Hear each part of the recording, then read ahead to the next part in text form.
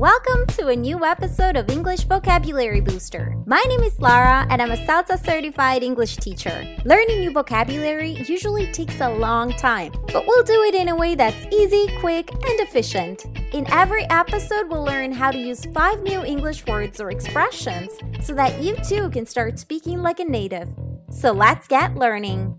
Hello, you guys. How are you? How good are you at geography? I'm asking because today's topic is geography. So let's take a look at some new expressions, but first let's listen to the story.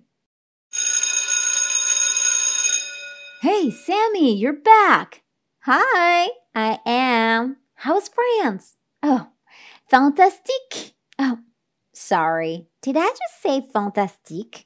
You know, I've been speaking French the whole summer. I almost feel like I'm forgetting English. This lucky one got to spend 3 months in Paris. Oh, really? Yep. I think spending a few months across the pond is an experience everyone should have once in their life. Oh yeah, no, I get it. My dad spends long periods of time overseas for work, so sometimes I get to travel to visit him. So, Sammy, tell us, how was it? Oh, great. You know, very romantic. You know, my parents were there, but it was beautiful. The food and the shops and... Since when do you smoke? Oh, just a few weeks. I guess it's a habit I got in Paris. Everybody smokes there. You know what they say, right? When in Rome, do as the Romans do. Well, I think you should quit. It's really bad for you. Oh, come on. You're making a mountain out of a molehill. It's just 1 or 2 cigarettes a day. How bad can it be? I'm telling you, Sammy, it's a slippery slope. My aunt started the same way, and now she smokes a pack a day. Well then, tell me, how was it? Did you see the Eiffel Tower? Have I seen the Eiffel Tower? Please, of course. It's so big. Look. You don't believe me? I even got pictures. See, that's me, my dad, and my stepmom in front of the Eiffel Tower, like I told you. Yeah, I see. Sammy, why are there so many people wearing Disney shirts? And is that a man dressed as Mickey Mouse? Fine, you got me. I didn't go to Paris. I went to Disney World. All right, let's begin with expression number 1, across the pond. I think spending a few months across the pond is an experience everyone should have once in their life. What is the pond in this idiom? A lake or the ocean? The pond that we are referring to in this case is the ocean. So if you are in the States and you travel across the pond, where will you go? East, so heading to Europe, or west, heading to Asia? If you are in the States and you are traveling to go across the pond, you are going to be traveling east, meaning you're going to be going to Europe. You're going to be crossing the Atlantic Ocean. That is the pond, so to speak, that we are referring to in this idiom. So if you are in the States and you want to say that you're traveling to the UK, for example, you would say, oh, I'm going to be spending however much time across the pond. And the same goes, you know, if you are in the UK and you're going to be spending some time in the States. Have you ever been across the pond? Yes, quite a few times. You guys know, I think by this point, that I used to have a boyfriend in the States. Actually, 2 of my boyfriends were from the States. I also worked there and studied there for a little while, a total of 2 years. So I have been across the pond. Expression number 2, overseas. My dad spends long periods of time overseas for work. If someone from the US, for example, lives or works overseas, where do they live? In a different city or in a foreign country? If someone from the US, for example, or really any other country, lives or works overseas, they live in a foreign country. And where is that country usually located? Across the sea or not? Well, you got a little bit of a hint there. It's overseas. So yes, it is across the sea. So if you say that you are living overseas, that means that between the country that you're living in and the country where you are from or you're moving from, there's a body of water, normally a sea or the ocean. Not really a lake, because again, it's overseas, but yes, the ocean works too. So, again, if you're from the US and you move to France, you can say that you went overseas, and the other way around. Do you know anybody working or living overseas at the moment? I don't really think so. I can't think of anyone that lives or works abroad at the moment. I think most of my friends, yeah, I want to say all of my friends stayed in Italy.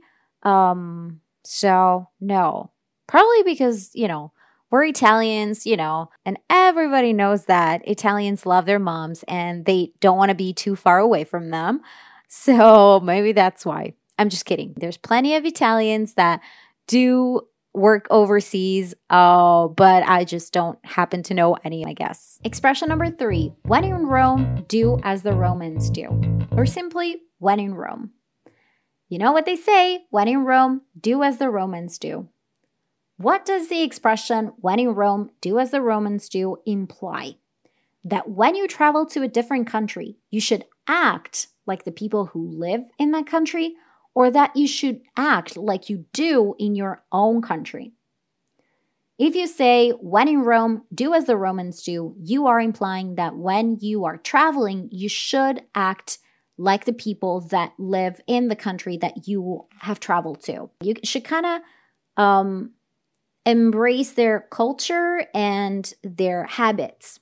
So do you follow the when in Rome, do as the Romans do rule when traveling?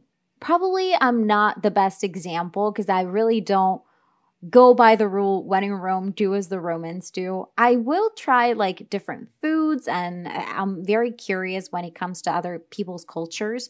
But in terms of changing my own habits, it's really hard for me. I don't have a lot of habits actually, but I remember, so I've been living in Spain for the past 3 years, more or less. And you know that Spain is famous for its crazy dinner times. Maybe, okay, they wouldn't call them crazy, but they do have dinner at 9, sometimes even 10 p.m., sometimes even later. And that to me is just something that I haven't adjusted to, and I don't think I ever will. I haven't really made the effort, but it's not something that I enjoy, having dinner that late. So I guess I'm not the best example of living by this rule, but I do think it's important as a tourist to kind of get curious about some of these things and at least try them out. Put yourself in the shoes of the people that live in that country, and you just might discover something new. Something else that when I moved to Spain, I swore I would never do was to have a savory breakfast. Because here in Italy, we pretty much only have sweets for breakfast. I'm talking like croissants, I'm talking cakes or cookies, like very, very sweet stuff. And one of the most typical breakfasts in Spain is tostada con tomate, which is basically like toasted bread with tomatoes. And at first, I was horrified. I would look at people and I was like, okay, how can you eat that at 7:30 in the morning? It's beyond me. And surprisingly enough, I tried it one time and I kind of enjoyed it. And now it's one of my favorite breakfasts. So all I'm saying is that there's a lot to discover when you follow the rule. It's not really a rule, but when you follow this proverb, when in Rome, do as the Romans do, because you can expand your horizons and discover something new that you didn't know about yourself. Expression number 4, make a mountain out of a molehill.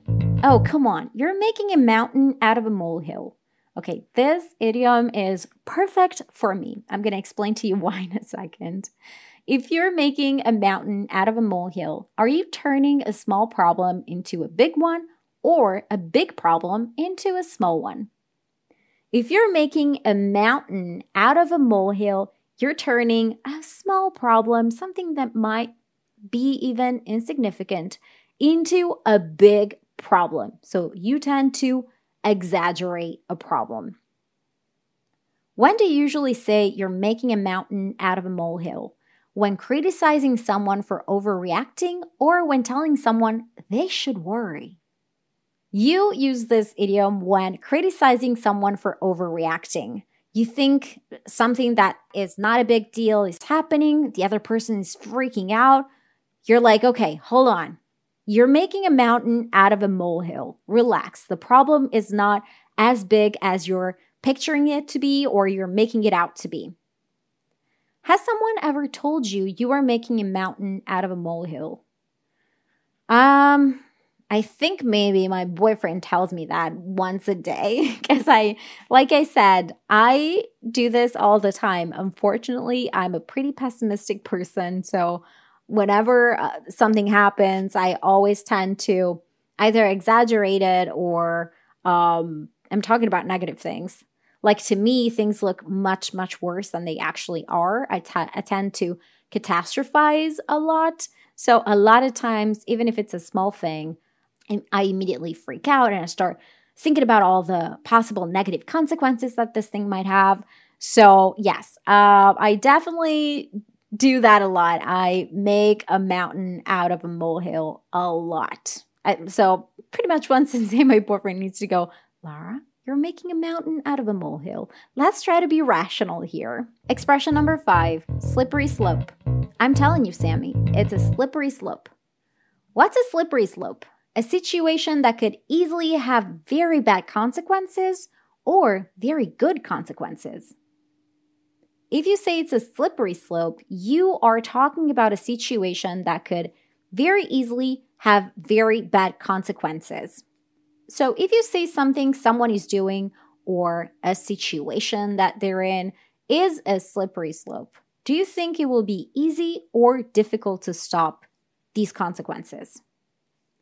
It's going to be difficult. So think about what a slope is. A slope is a piece of ground that is higher at one end than the other. So what happens when you are at the top and you go down?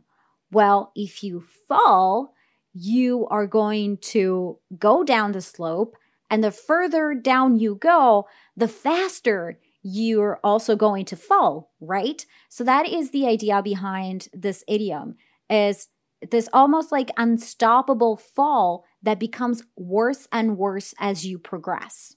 So all these bad consequences are going to start building up. There's going to be more and more of them. And it's going to be really hard to stop because you're going to be so fast that it's going to be really hard to stop you or these bad consequences. So that's what you mean when you say that it's a slippery slope. It means a bad decision or a bad behavior that could very quickly turn into an even bigger problem that you cannot get out of. Why would you tell someone the situation they're in is a slippery slope? To warn them or to encourage them to continue to do what they're doing? Well, a slippery slope is a dangerous situation. So you would tell them, hey, listen, it's a slippery slope. Don't do that.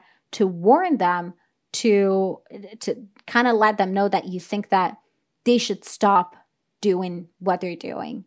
So what situations are potential slippery slopes? Well, I think the example from the story is a good example. Smoking could be a slippery slope, meaning, you try it one day, just one cigarette, just for fun. And then before you know it, you become addicted to it and you want to smoke a whole pack a day or something. So yeah, that's an example of a potential slippery slope. As for me, I think watching reality TV is a slippery slope because if I start watching one episode, then I can't stop and then I don't get anything done. Yeah, not sure how many people can relate to this one, but it's still, I think, a pretty good example. And that is it for today. And remember, if you want to access the transcript as well as lots of other resources, visit enboo.com. That is ENBOOO.com. Have a great day.